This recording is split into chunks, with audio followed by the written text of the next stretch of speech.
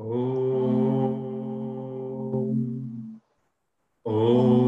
Sahana Bhavatu Sahano Bhunaktu Sahaviryam Karavavahe Tejas Vinavati Tamastamavit Vishavahe. Om Shanti Shanti Shanti. Welcome everyone to today's class. So we continue with chapter 10, and hopefully today we may finish it. Self-analysis. There was no class last week, but the week before, the last topic we did was the poem, The Turkey and the Ant. And we're going to continue thereafter. Anyone just explain what that poem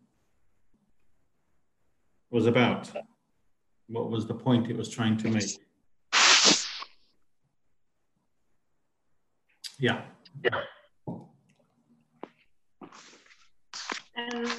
About finding it easier to look at other people. Someone's got their mic on, one moment.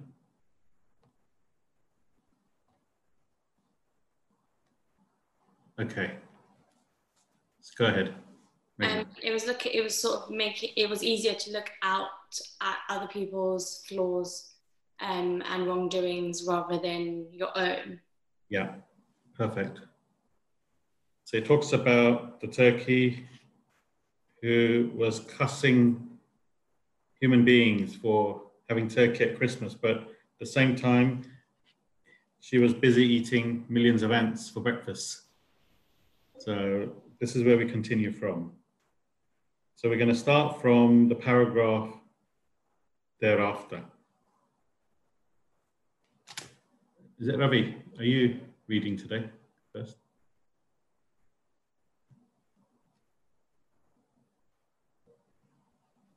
Is it yourself, Ravi? Yes, it is. Yeah, it's you should therefore refrain from finding flaws. Is that the one? Yeah. Yeah, that's what. Okay.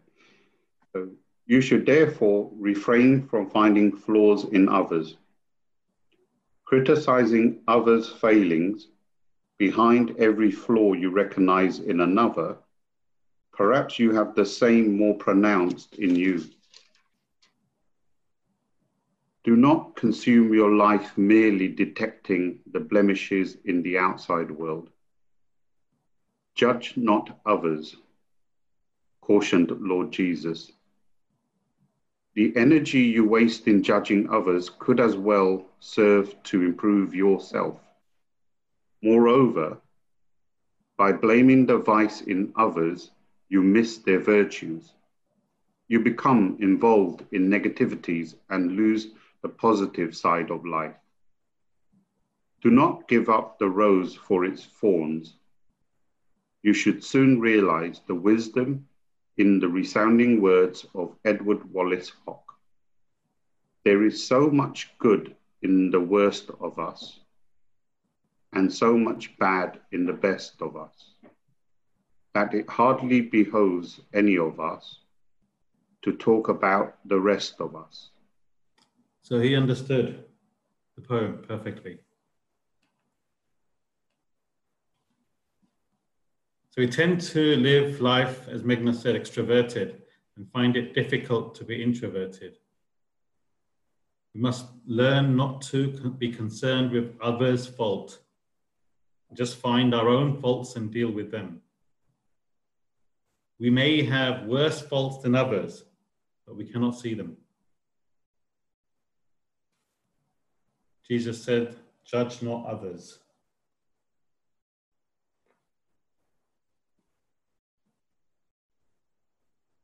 So much good in the worst of us, so much bad in the best of us.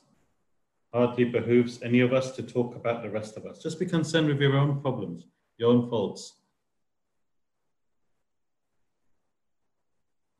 It's easier for us to look at others' faults than ours, isn't it? This is the problem. We're not able to be objective to ourselves.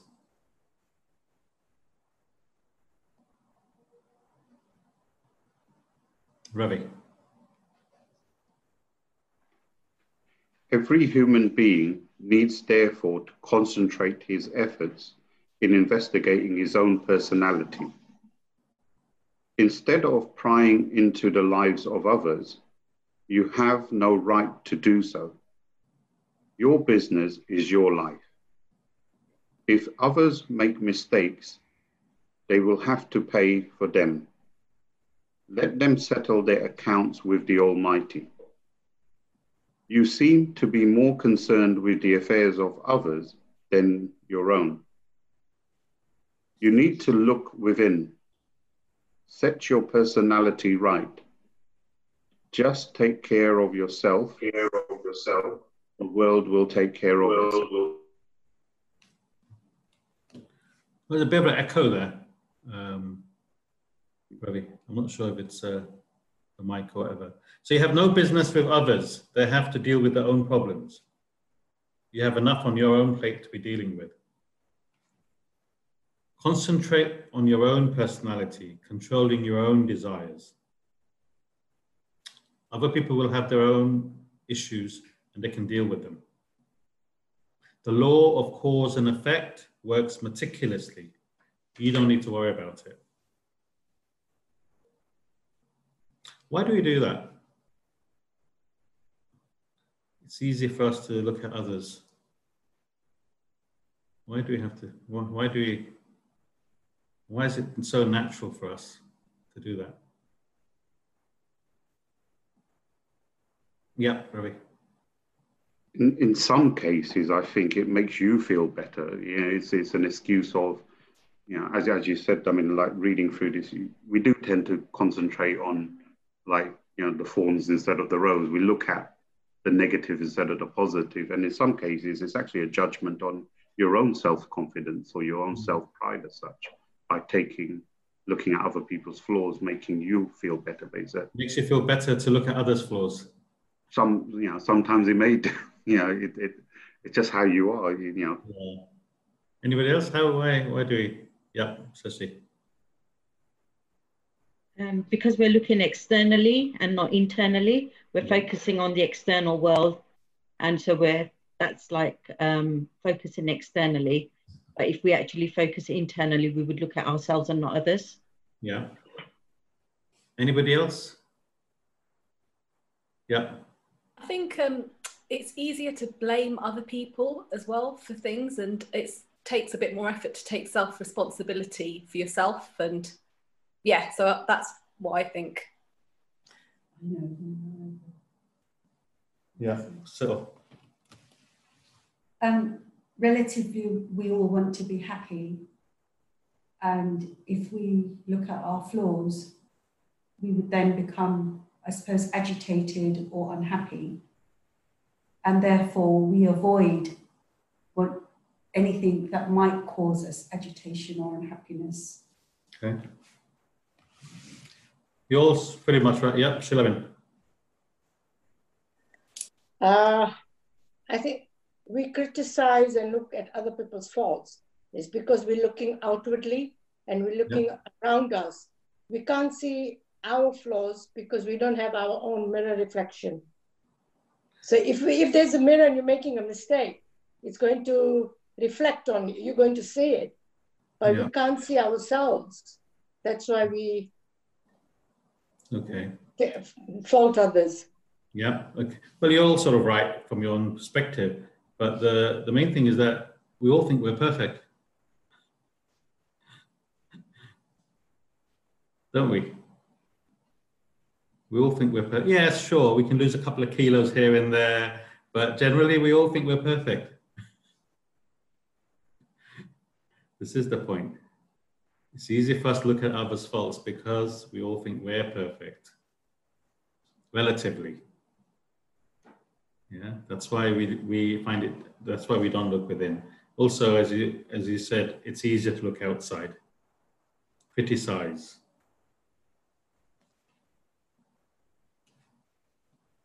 Ravi, paragraph 3.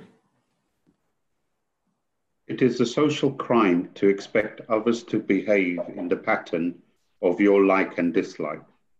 You cannot order the lives of people to follow your whim and fancy. The primary lesson you learn in life is that all beings act according to their inherent nature, vasanas.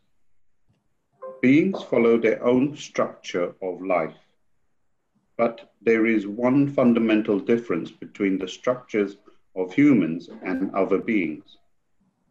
All creatures, save humans, inherit the common nature, the collective vasana of their species. Thus, tigers are ferocious and destructive. Cows are all meek and mild. Each species possesses a collective nature, a distinct set of vasanas. The creatures of a species do not differ from one another, whereas human beings do not possess a common nature, collective vasana. They have different traits and characteristics. No two humans are of the same kind. Every human possesses a distinct, different nature, individualistic vasanas. So the next few paragraphs, if you understand them properly, you've changed your world. It's saying people act based on their likes and dislikes. You have your own likes and dislikes. It would be wrong of you to expect people to act based on your likes and dislikes. But this is exactly what is happening. You expect people around you to behave based on your standards, the way you think is right.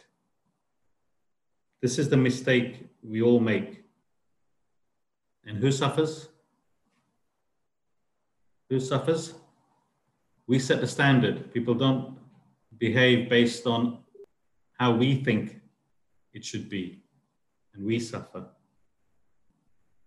So this paragraph, what it says, that every human acts based on their vasanas. We've already covered this, but every human acts based on their vasanas, their desires, their nature. Their vasanas makes up their personality. They can't help themselves. They have to act upon them. They have their own way of living their lives. Now, when it comes to vasanas, there's a big difference between humans and animals. What's the difference? Anyone? Humans and animals, when it comes to vasanas. Dharmesh. Animals have what they call a collective vasana, so collective traits. So a snake will have a snake trait, whereas humans, we all have individual traits. Perfect. Each species of animal has a collective vasana, collective nature. Sure, there are minor differences. You know, different species of dogs will behave differently, but in general, the nature is the same. All cows are meek, eat grass. All tigers are ferocious, eat meat. All monkeys have a certain nature. Snakes have a common nature. Hyenas have a common nature. Rabbits, kitten are sweet and cuddly. Only humans have individual nature. So every human being is different. So this is fundamentally where we go wrong in life.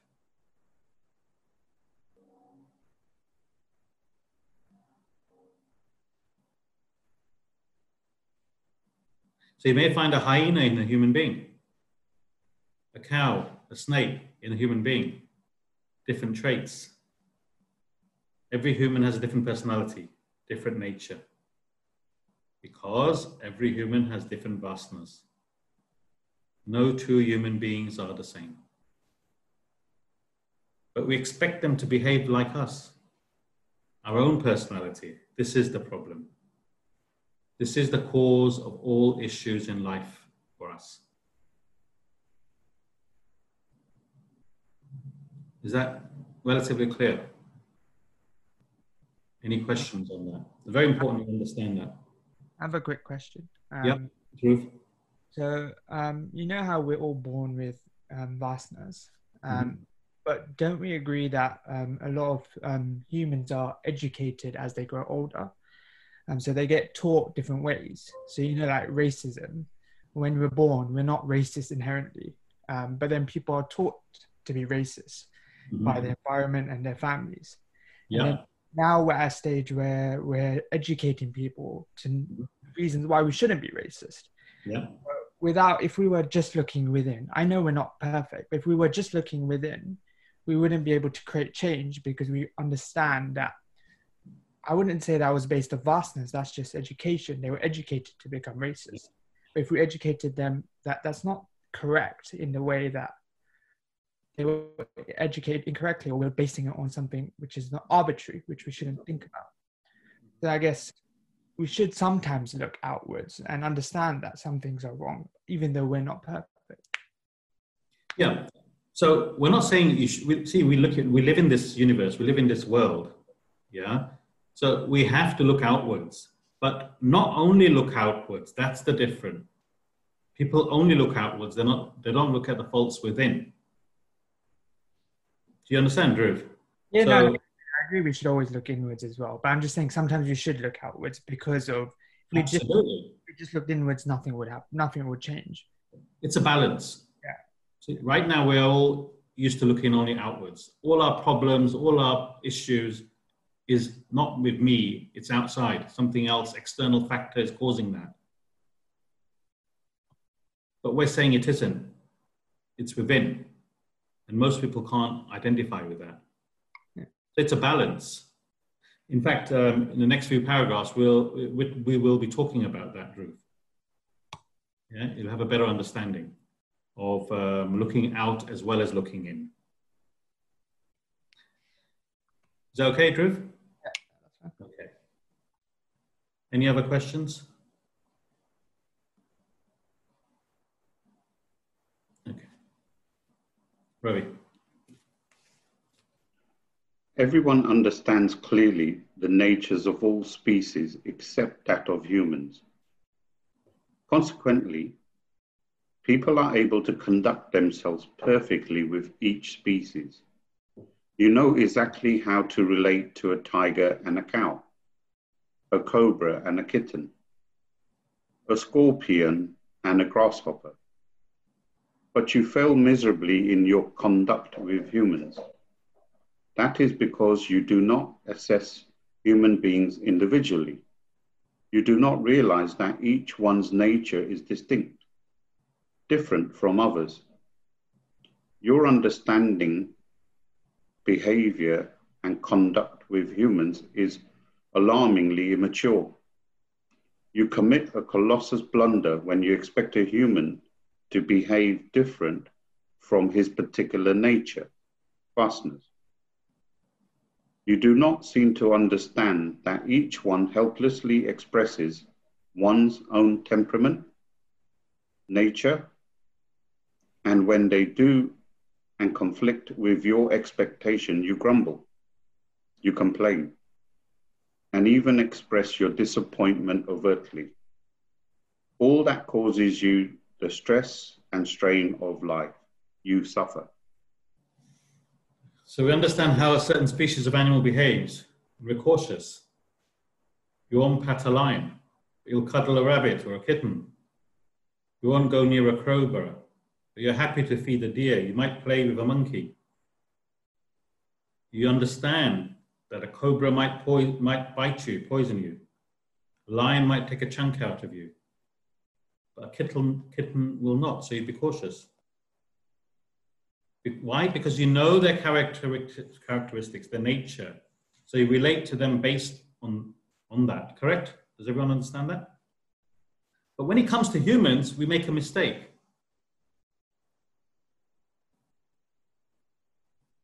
This is the issues, all the issues we have in life. When it comes to humans, we're not able to assess because everyone has an individual nature. See, if we're good, we think everyone is good. If we're bad, we think everyone is bad. If we're selfish, we think everyone is selfish. We project our own worlds. And this is the issue, because everyone is different from you. Lack of assessment. We don't have the capacity to assess individuals. We have the capacity to assess animals, but not human beings. You don't understand every human is different. But from today, you understand everyone acts based on their vasanas. Everyone is different.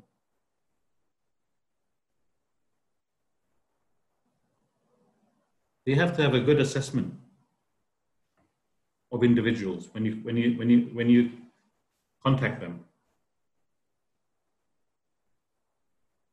We get stressed out. We suffer due to the conflict. We're dealing with our partners, our children, our work colleagues, brothers, sisters. Whose fault is it? Meghna, whose fault is it? You fight with your sister, whose fault is it? Don't say it's my sister's fault. Lack of assessment. Can I just add something to that? Yeah. Any questions? It's important that you understand that. So these classes, sometimes it's painful because everything's your fault. We never say it's no other people's fault in these classes. Because about self-development. Cyril has something to add. If we're thinking about why it's easier to understand animals, it's because they all look the same. So all cows look the same, all tigers look the same, and we know about their collective nature, and therefore it's easier to understand that it's okay for me to approach that animal or not approach it and be cautious and avoid it. But human beings is we're all, like you said, different, but it's the expectation of thinking that, for example, a priest you would expect would be good because he's in a field of spirituality, for example, or a parent is a parent and would be expected to look after their children in a particular way. That's the expectation, isn't it? Okay. It's not just about, Okay, that's what Cyril said, that there's a key word she used in there. Anybody know which word, what she used? That was fundamentally flawed.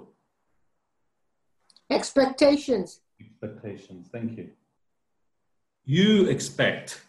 Who are you to expect them to be like that? a priest is supposed to be. Yeah, once again, a priest is supposed to be, but is he? This is the problem. We expect, we suppose. Who are we to make that judgment? What knowledge do we have to be able to assess people? She's right, a priest is supposed to be in a certain way. But as we've realized recently, they aren't, are they? Everyone is a human being. Just because they wear certain clothing doesn't make them internally the same. Expectations. Don't have any expectations. Just assess to the best you can and then live your life.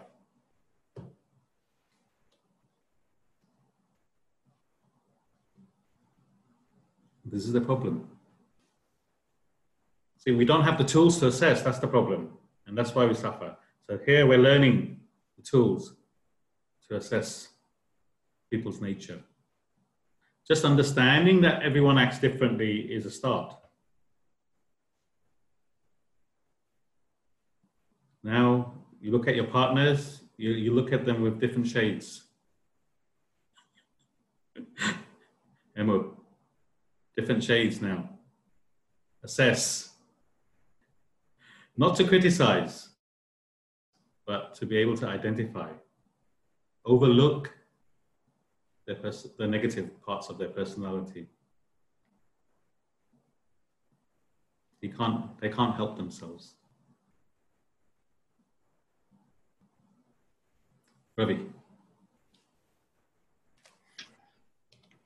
You understand the nature of all other beings and conduct yourself rightly.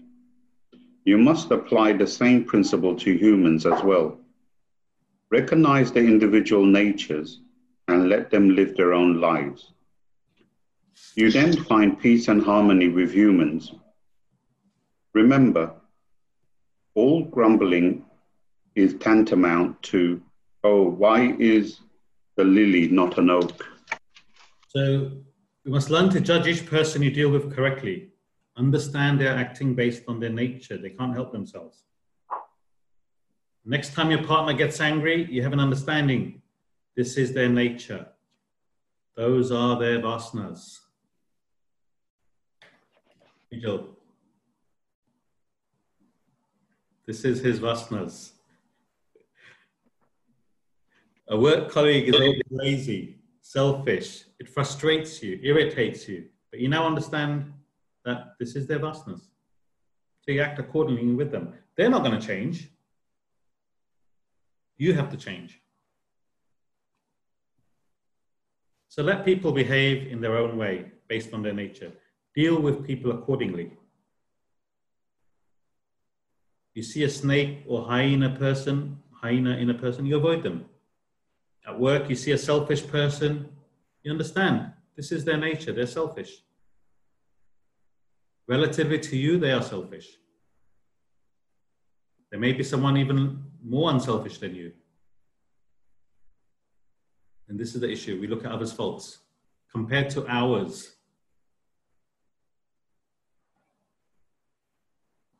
All grumbling is tantamount to, oh, why is the lily not an oak? What does that mean? What does that mean?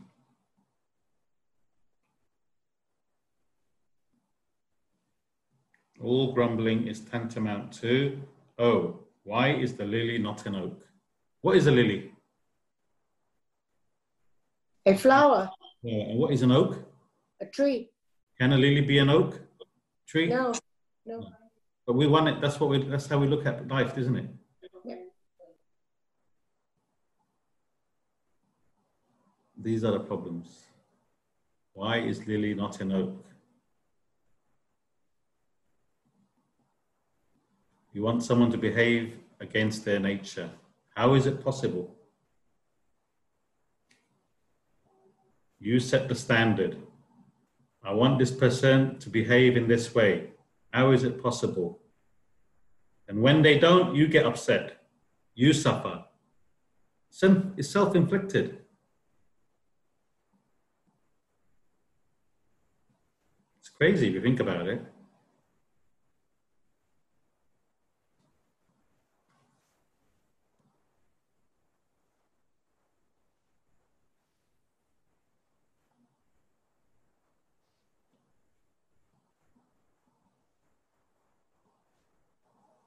Any questions? It's food for thought, isn't it? Any conflict now, you look back and you'll realize it was my fault. I expected this person to be like this.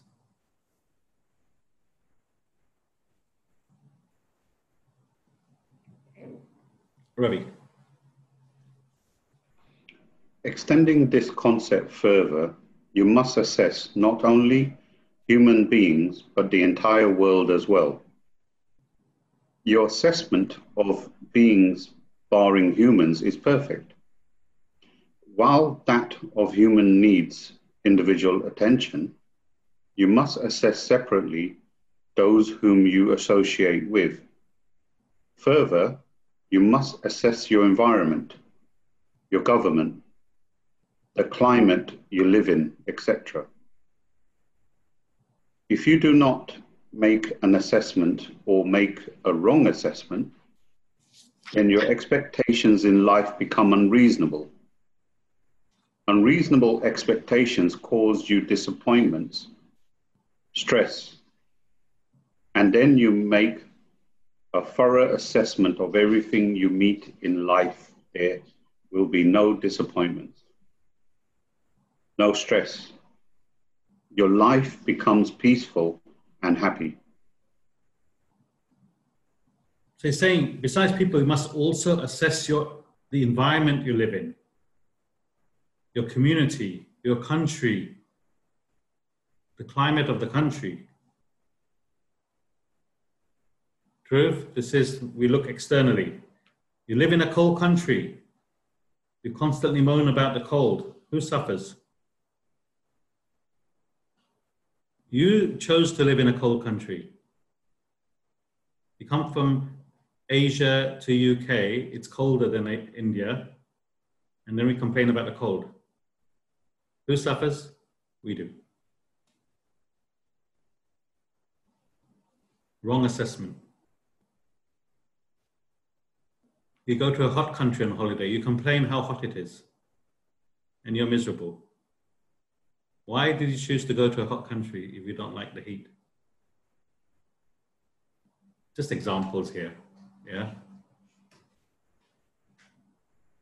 Every country has its own rules and regulations. You have to follow them. You can't go by your own rules. If no assessment or the wrong assessment is made, then you will have the wrong expectations in life, and you alone will suffer. So in life, we have to make the right assessment for everything and live accordingly to that. If you apply these principles in life, you will find living in the world enjoyable. You will be peaceful. You'll be happy.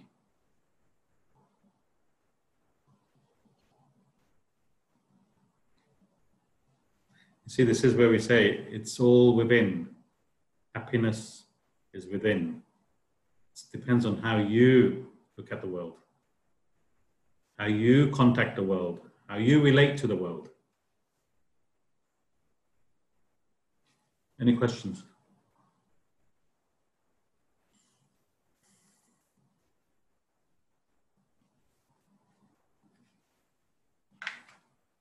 Okay, I'll read the next one, yeah? So the next paragraph is just gives an example of an incident. An interesting incident took place in the classroom in India. It should educate you on the importance of assessing the world. It was an extremely hot and humid day in Chennai. The boys were fussing and fuming over the heat. The teacher walked in and noticed the fuss. He quietly walked out the other door and gestured to the boys to come out into the open quadrangle. The boys stood under the blazing sun, wondering why he had brought them out. He suddenly threw up his arms and articulated, "Isn't this a beautiful summer?" The boys thought he was crazy. He then brought them back to the classroom and spoke these words of wisdom. "Remember, the beauty of the summer is its heat. The beauty of the winter is its biting cold. The beauty of the monsoon is that it must pour and pour. But the problem is that people want the summer to be cool, winter to be warm, monsoon to be dry."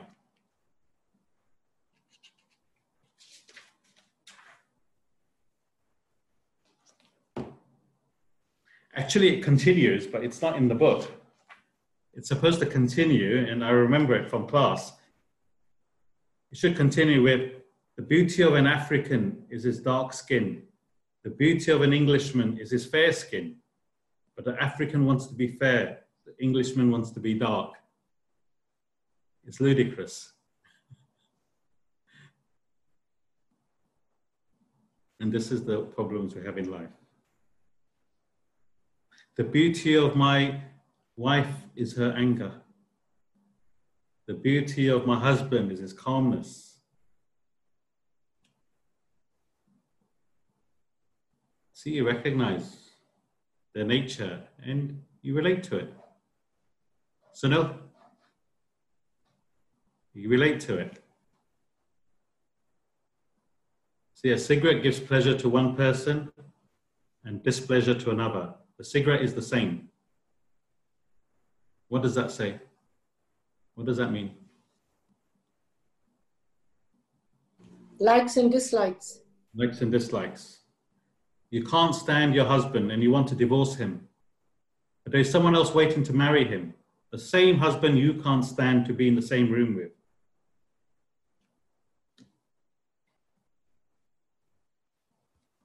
So it's not the world that disturbs you, but it's how you relate to it.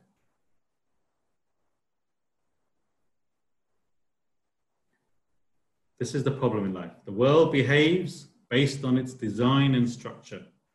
It's not going to behave any differently. People behave based on their vastness. So by gaining knowledge and wisdom, you understand how the world functions, how life functions. You then learn to relate properly.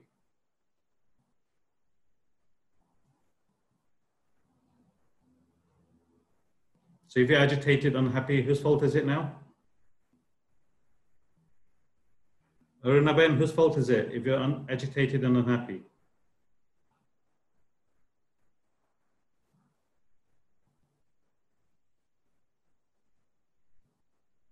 No? Dharmesh? It's yours because you haven't assessed the environment properly, or Not mine. So, no, yours. I mean, as in, it's my fault. Perfect. It would be mine because I haven't assessed something properly, or I expect something. Perfect. You said That's yours. right. I'm thinking, why? It's not my fault. You know, I taught it properly, so it's my fault for not understanding. Perfect. If you don't assess properly, then you are affected. It is your own fault. You cannot blame anyone else. The minute you understand this concept, you live a calm and peaceful life, a happy life. Any questions? Yeah, Ravi. I was just going to say, I mean, when reading this paragraph, it sort of re-emphasizes the quote, I think it was Mahatma Gandhi that quoted and said, if you want to see the change, be the change. So that reflects quite a bit, you know, when you're reading through these paragraphs, that unless you change, you ain't going to see anything else change externally. So. Yeah, you expect everything else to change but yourself. Isn't it easier just to change yourself than expecting everything else to change? See, if you have a toxic situation, you have a choice. You can either stay in it or you can leave. That is your choice.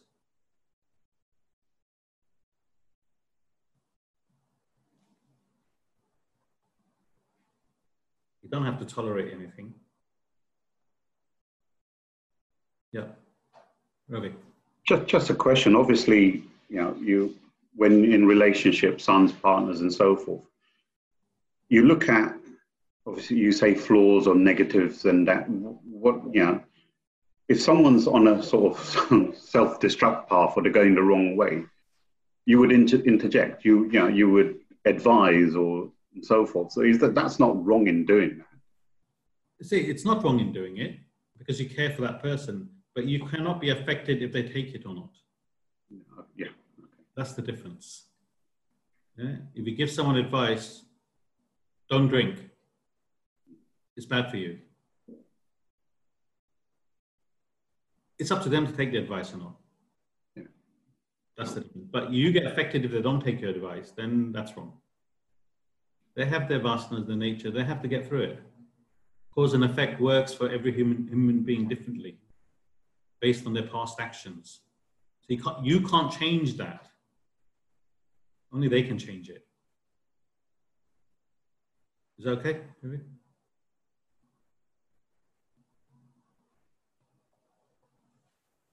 The laws of cause and effect work meticulously for each individual. Remember that.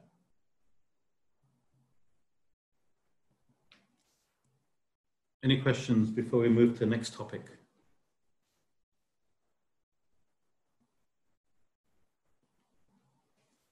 So, practical exercises.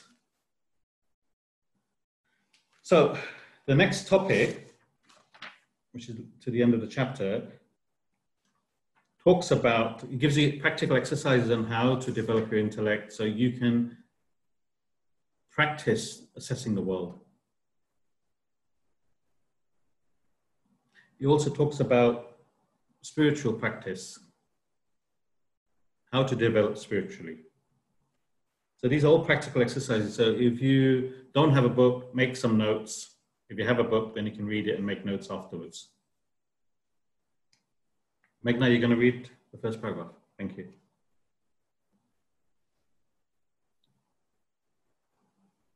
Spiritual practice is subjective. You must go introvert and discover the self within you. You may seek guidance from a spiritual master, but take up his preaching on its own merits. Do not allow the life and personality of a guru to interfere with his teaching. His life and teaching must be treated separately. Do not mix them up. To live an ideal life is one thing, and to be able to explain the way to live that life is quite another. Everybody tries to reason, but few know the science of reasoning. People commit the grave blunder of mixing the personality of a teacher with his teaching. They transfer the personal charm, oft got without merit, to his teaching and become enslaved by him. What does that paragraph say? Anybody? What does that paragraph say?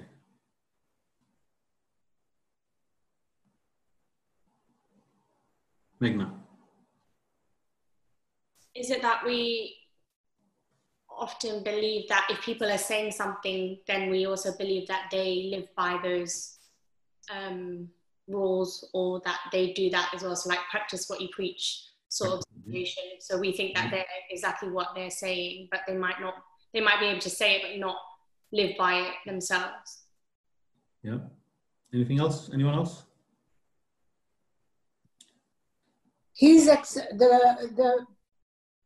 The teaching of the guru's experience may be very different from our experience, because it becomes emotional and practical at the same time. What he teaches, we can adopt it, but our own experiences will always be very different from his. Absolutely. Absolutely.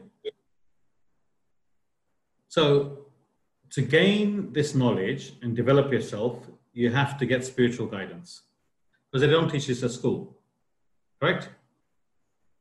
If this was taught at school, none of you would be here. You would know this. So therefore you seek out a person who has this knowledge. You want to be a doctor, you learn from a master who has knowledge of medicine, who has practiced being a doctor, correct? So similarly, to become spiritual, you need to gain knowledge, guidance on how to become spiritual. With spiritual knowledge. This can be from a guru or a book. Yeah, the knowledge is there in a book, or the guru's giving you the knowledge. What he's saying is you should not let the teacher's life interfere with his teachings.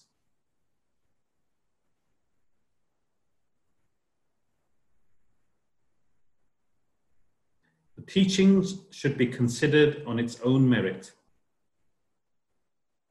Am I able to understand what he is saying? Am I able to absorb and apply what he is saying? If not, you find someone else, or you go to another book that does. So the problem is, we become a slave to the spiritual leader, and we get stuck. Rather than knowing what is teaching, you become attached to the guru. You grow the same size beard as the teacher. You eat the same food as the teacher. You try to imitate the teacher. You shave your hair off like a teacher. How's that going to make you spiritual? So it's saying you should not get involved with the guru's life and personality, his behavior. Just identify with the knowledge he's giving you, and that's all. Spiritual practice is a subjective experience. You must take the knowledge, convert it to wisdom, become introverted, and find the self within. It's a process that only you can do. No one can do it for you. The guru will love the fact that you're attached, but it's not doing you any favors. Just take the knowledge, reflect on it, convert it to wisdom, and apply it in life. That's all you need to do. That's your relationship with the guru or the knowledge. If that process is not happening, then you're on the wrong path.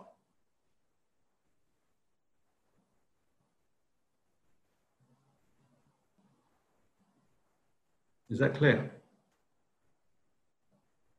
Dharmesh, is that clear?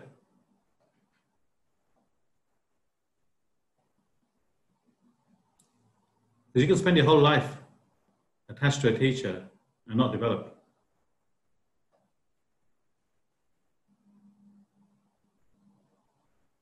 And they may even encourage you. But you have to use your own intellect to understand this is the process, this is the goal. Only I can do it. The teacher can't do it for you. He can only give you the knowledge.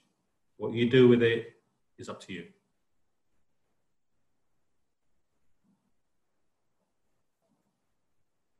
Any questions? Meghna.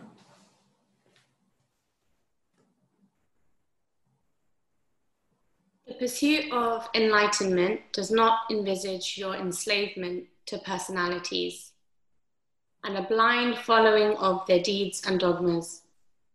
You can attain the supreme state by delving deep into your personality layers and recognizing the divine core within.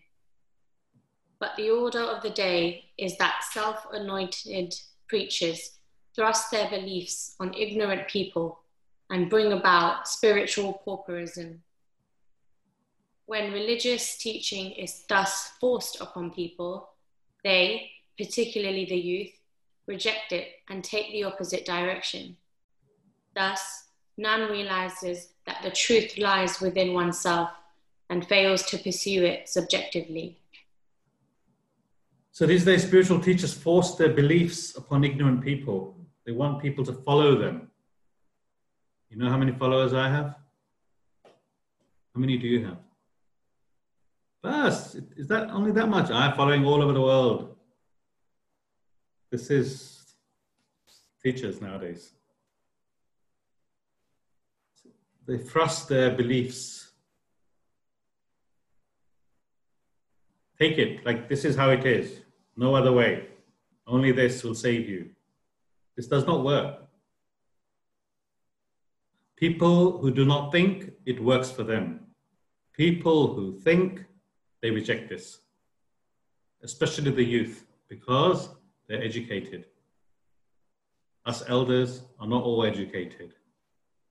Therefore, we accept it. But the minute you think, and you have an intellect to think, by the way, yeah, why not use it? The minute you start thinking, it doesn't make sense. Then you have to leave it. No one benefits. People lose the true sense of spirituality. And that's why the youth don't follow spiritual practices. Just do as I say. Don't think about it. The person's got an intellect to think. Why wouldn't he think about it? Why would he accept it blindly? Doesn't make sense. An ignorant person will accept it. So it's your prerogative to think. Yeah, Shilabin. I think it's also, once you stop questioning, means you stop learning. So it doesn't matter what your age is. If you keep questioning, then you are willing to learn. So I think that's very important. Yeah. So when you question because it doesn't make sense to you. You want an answer. Not question because you're testing the guru. That doesn't help you either. Yeah. You question genuinely because you don't understand. Yeah, you want to try and understand the question, what they're trying to read to you or imply to you, or absolutely. You should question everything. Yeah. Question everything. You're going to develop intellect, question everything. Don't take anything for granted. You see, hundreds of years ago, they thought the world was flat. Anybody questioned it was executed. God said the world is flat. Later on, they found out the world was round. But you had to believe it. If you didn't, your life is at risk. This is how crazy it is. People thrust their beliefs on you. You have to accept it.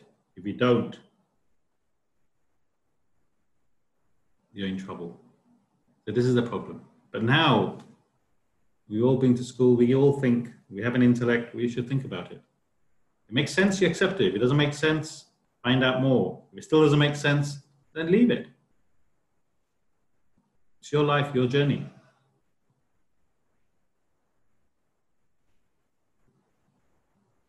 Yeah? Any clarifications? Is it clear? Make sense? Shashi? Good.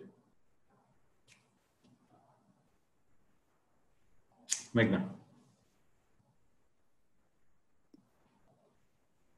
Two men were traveling in a cabin in a railway train. One was a wealthy merchant, the other a thief. The merchant was carrying a lot of money with him, wads of currency notes. The thief knew it. In fact, he had booked his berth in the same compartment, only to steal the money. The thief waited for the merchant to retire. To his surprise, the merchant openly removed the notes out of his bag and started counting them. The embarrassed thief left the compartment to go to the washroom. After he returned, the merchant went out, took his own time to wash and change. Meanwhile, the thief got busy and searched everywhere for the money. He could not find it. He knew for certain that the merchant did not carry it with him. How could it have disappeared? He could not sleep the whole night, while the merchant slept peacefully. The next morning, they greeted each other. The thief could not contain himself any longer. He confessed his malicious intention to the merchant, and in admiration for his ingenuity, inquired, "Sir, where did you keep that money?" The merchant smiled and reached for the packet under the thief's pillow. This is the story of the human race. Everyone searches for bliss all over except where it is within oneself. This is what we're doing. Looking for peace and happiness where it is not. It is not in the world, it is within. It is how we relate to the world. You can make a heaven out of hell and hell out of heaven. It's your choice. The whole idea is to develop our intellect so that we can control our lives and direct it towards our goal. Whatever that goal is, material wealth or spiritual wealth. It's up to us.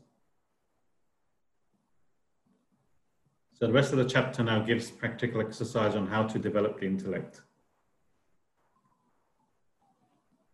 Any questions on that story? Everyone understand it? Nilam? Good. Meghna. So the need is to go within, rehabilitate the inner personality. The human mechanism faces constant challenges in the world. The trial and tribulation, worry and anxiety, stress and strain of life. You need to pull out of this onslaught for an hour or so every day to regenerate your mind and intellect. Like a ship needs dry docking, a ship sailing in the high seas becomes corroded. It needs periodic overhaul. So do your equipments require constant attention and correction to reach the final destination of life. For 60 to 90 minutes every morning, you must study scriptural literature, reflect upon it, contemplate on the truths therein.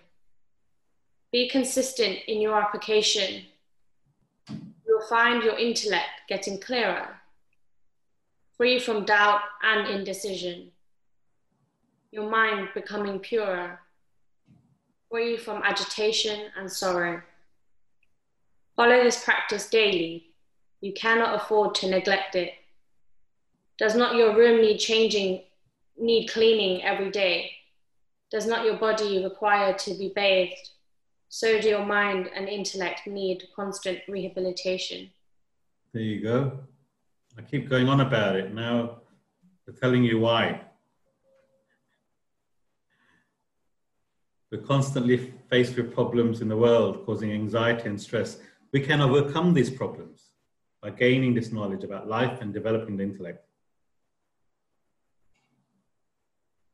You do that, the result is you become more objective in life. This is the problem. We lose our objectivity. We already discussed why we should study between 4 and 6. Why, anyone? Why 4 and 6? Dharmesh? Because it's the clearest time of day for us.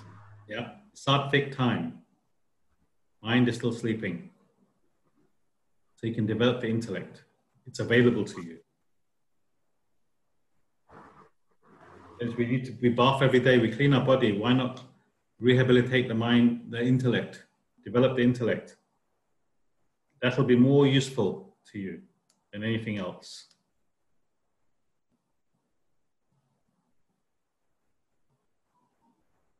But you have to try it, only then you'll know.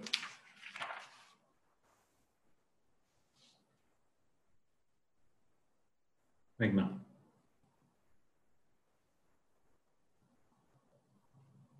Scriptural study and reflection no doubt strengthens the intellect to prevent the mind from straying into likes and dislikes. Your mind keeps doing what it likes to do and avoiding what it dislikes. To live at the mercy of likes and dislikes is not healthy living. It would turn out detrimental to you. Your intellect must therefore control your activities. But the problem is that the intellect is not always available when the action is executed. After the action is completed, you realize you have acted impulsively. There are many activities performed by you which you yourself condemn as wrong. Have you not regretted at times your own actions? Then why do you do things which you realize later as wrongful? That is because your intellect was not available to you at the time. You have acted mechanically, impulsively. Therefore, the intellect has to be alert and available at the time of executing an action. This can be achieved by the practice of introspection. So he's saying we need to study and reflect on spiritual texts every morning to strengthen our intellect. This will allow us to control the mind's likes and dislikes and become more objective. So you have control of your mind. We all behave based on our likes and dislikes. We act on what we like to do and not what we ought to do. I should wake up and study. the mind says, no, not today. You have decided that it may be beneficial and that you should do it. But you yourself, the mind stops you. I will stay in bed for another hour. It's ludicrous. You set a program to go to the gym 3 times a week and you don't. Who stops yourself? You. You've made the plan. Sounds silly, doesn't it? If you've thought about it and made the plan and you can't stick to it.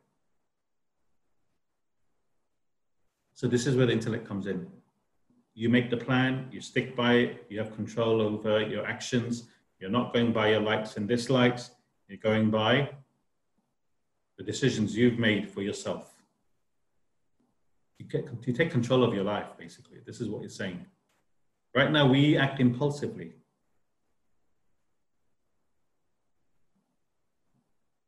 See, wherever the likes is strong, we have no control. Wherever the likes is weak, we have control. Does that make sense? Yeah, you love ice cream. You go buy an ice cream parlor, you can't stop yourself. You have to have some. Yeah. But you don't like alcohol. You don't drink. When you go past a pub, you have no issues. The like isn't that strong.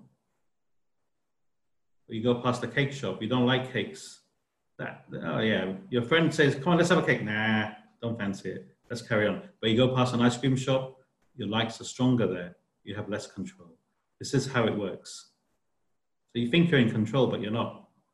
It's only in areas that the likes isn't strong, you think you're in, that's where you're in control. Sometimes we act impulsively and then regret our actions. I should not have said that to her. Why did I have a 3rd helping of ice cream? It's too late. You already did the action. You can't take your words back from that person. You can't take out the 3rd scoop of ice cream from yourself. So this happens because the intellect is not available to us before the action. The mind says, yes, I want it. And you just go and indulge. The intellect's sitting at the back dormant, taken hostage by the mind.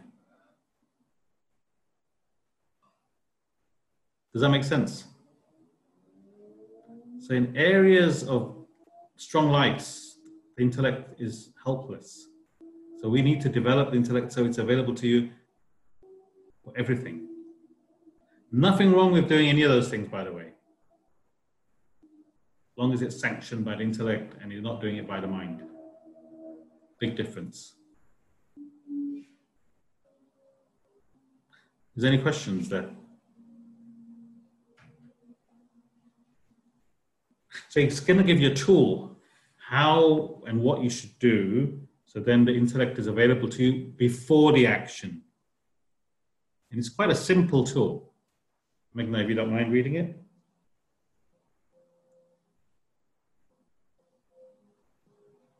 Introspection is a process of self-observation to be practiced every night before you retire. It involves the recollection of your experiences during the day. Try and remember every experience you have gone through in a sequence from the time of rising to the moment of introspecting. In your initial attempts, you may not remember the details of what you have done, but with repeated practice, you will recollect everything you have done, each and every activity. This exercise should not take you more than 5 to 6 minutes. While doing so, do not analyze or criticize your actions. You are only to be aware of them. Any form of involvement in the merit or demerit of the action would break the trend of introspection. Moreover, it may develop cynicism or frustration. When you remember an action over and over again, you become aware of it, and constant recollection of daily actions would render your intellect alert. So this is a practical exercise that everyone can perform. It takes 5 or 6 minutes before you go to bed. It's called introspection. It's just a recalling and being aware of one's experience throughout the day. So just recollect. I woke up in the morning, brushed my teeth, went to the bathroom, made a cup of coffee, sat down to study, showered, got ready for work, had breakfast. You're just going through the process. That's all you have to do. But don't judge the experience. Don't get involved in anything. I said that to that person. Yeah? You just carry on. Don't get involved. Why did I say that? Why did I do that? Don't go into any of that. No, don't go into the merit or demerit of the action. Just go through the process until introspection. The last thought is, sat on my bed and introspected. And then you go to bed. What happens is that if you do that, in certain areas, your intellect will be available to you before the action. Your intellect, your mind and intellect will remember, actually, I did this. I shouldn't have done it. And it will be available to you to make a decision then if you want to do it or not. It will make your intellect available to you before the action. This particular exercise is well known throughout the scriptures. It's not just done by this Swamiji in this book. I've read about it in many other scriptures as well. If you practice that every day, every night before you go to bed, give it a few weeks, and you'll start being a lot more alert before your actions. Any questions on that process?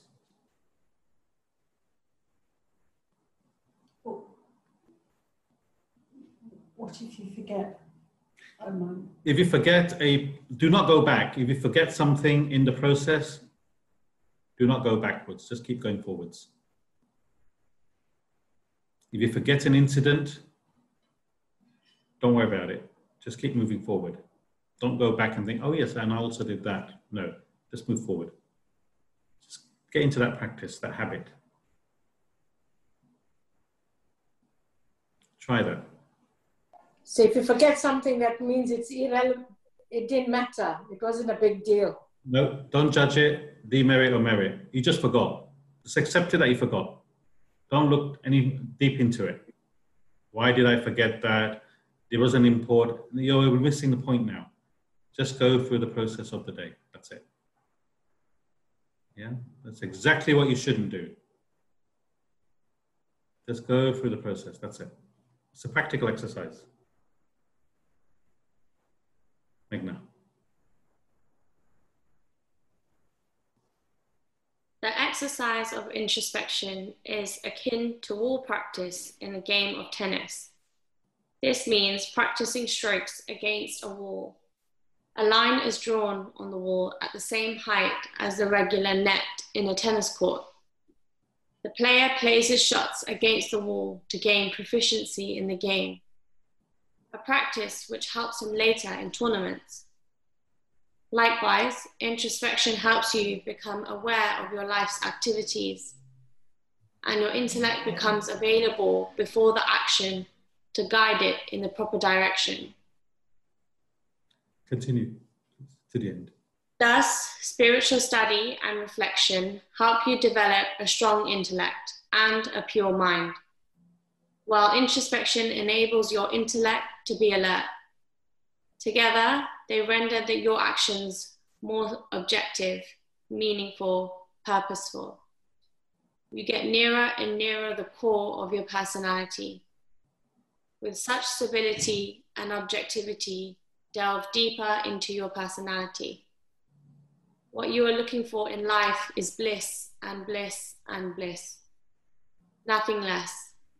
You search for it in vain in the outside world through your mind, your body, mind, and intellect. All bliss lies within you. Look for it here. You will find it. You will be absolutely fulfilled, enlightened. That's it. I lost my page. That's it. You're happy, peaceful. You can gain whatever you want in life. You enjoy life. And if you want to reach the goal of human life, enlightenment, you can also do that. It's all up to you. It's your life. You live it the way you want to. That's it. Any questions? It's a lot to take in today. A lot of practical tips.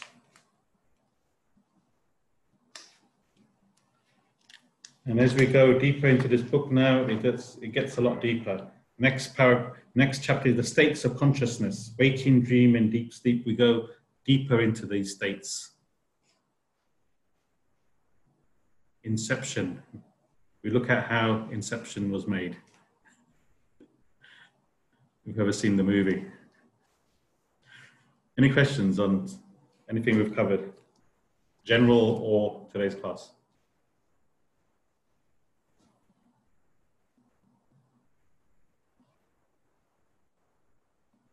You all had enough today. Sil's got a question. Say. So you said that where the desire is so strong, you can't do anything about it. Mm-hmm. But a weak desire, you might be able to change or avoid. So if the idea is to reduce my desires in order to progress, should I concentrate on thinking these are my weak desires, and therefore let me feel better and work on those and just eliminate them because they're still there even though they're weak? Or should I work on thinking I was such a strong desire, I really need to work on reducing it? She's saying the idea of spiritual development is to reduce desires.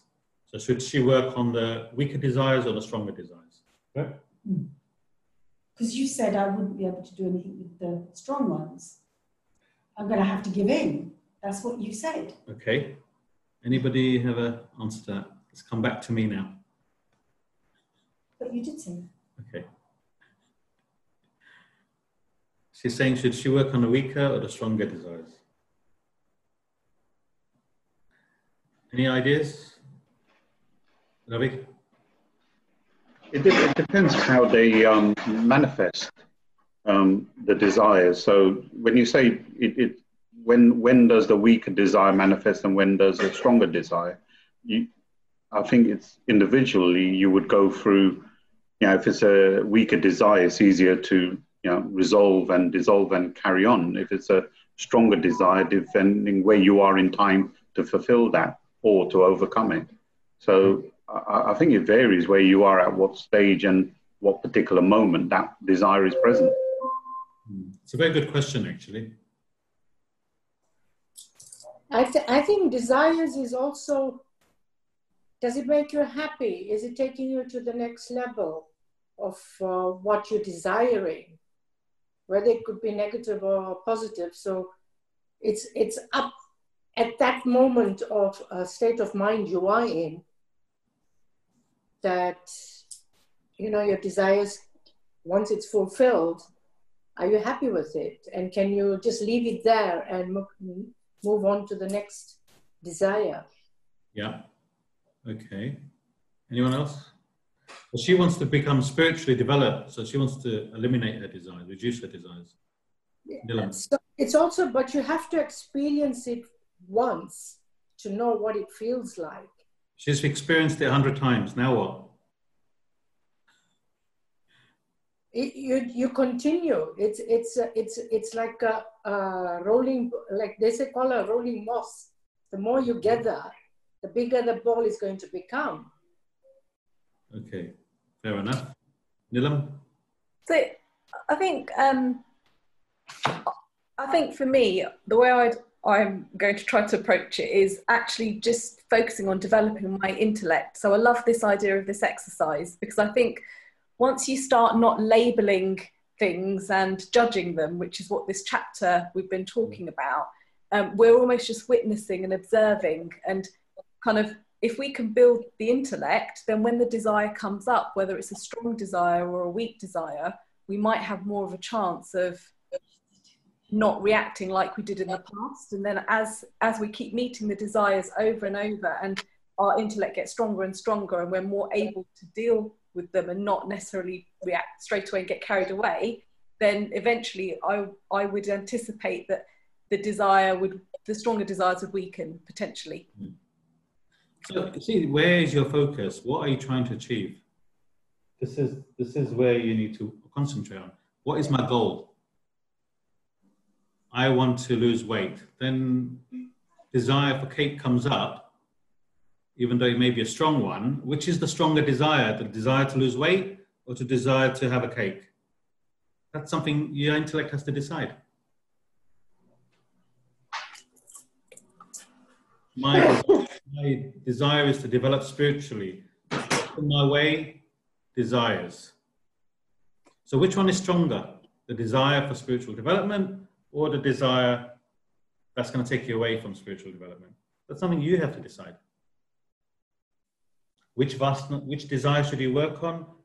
The one that's stopping you from taking you to your goal. We can't say work on this or work on that. That's up to you. What is your goal? Only you can decide that. What we said was the stronger likes are more difficult, not impossible. Is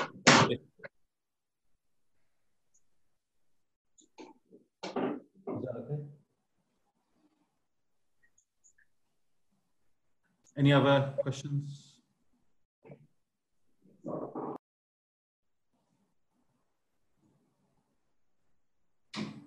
Great. Okay, if there's nothing else, we'll start the next chapter next week.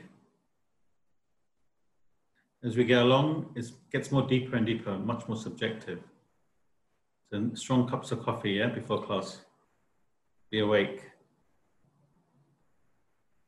So we'll have group discussion on Wednesday. Anything that we've covered today, if there's any queries, think about it. On the practical tips that's given there, or vasanas, human beings, vasanas, traits, nature, whatever, clear understanding, then we can take them up on Wednesday. And if you have any questions before that, just put it on the WhatsApp group, and we'll then prioritize with that question first. Yeah. Everyone watched the lecture last Sunday? Yeah, good. 93 years old, not bad, eh? If we can even think of one concept at that age, we're doing well. Great. All right, everyone, have a nice Sunday. Thank you.